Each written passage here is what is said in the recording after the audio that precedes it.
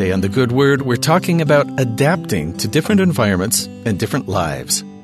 Have you ever sat down on a rock and wondered why half of it was covered in orange or green rust? Well, you're looking at lichen. What's interesting about lichen is that it isn't a single organism, but instead a combination of smaller organisms in many different forms. Lichen is a symbiotic relationship between algae, or cyanobacteria, and a fungi. The fungi protects the smaller organism, while the algae or bacteria grow the food for both to consume.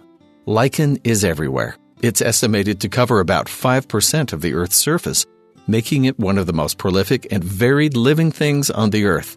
And part of what makes it so diverse and widespread is lichen's ability to adapt to almost every surface and circumstance, as if they've always belonged there.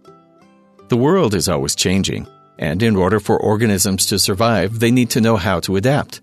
We may not be as reliant on what rock we live on and the moisture content of the air for day-to-day survival, like many living things, but humans still require the ability to adapt as our circumstances change as well.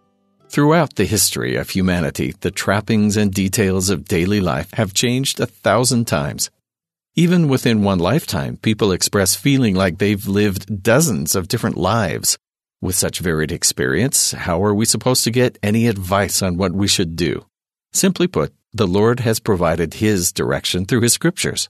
Though written anciently, they're still as applicable today as they were centuries and a millennia ago. To find out what the Lord wants us to hear, we have 2 simple steps.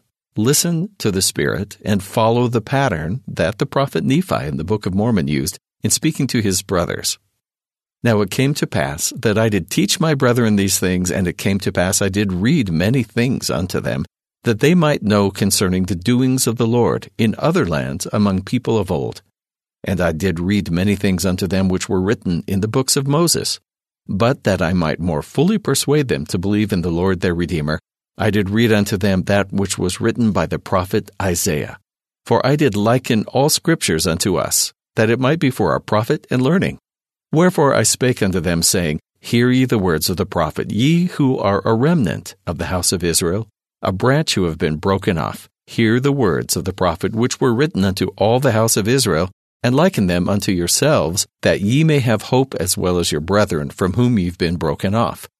The ancient record of Isaiah that was being quoted was already old, even for them in those times, but they still applied and adapted the Scriptures to understand what it could mean for them in their time.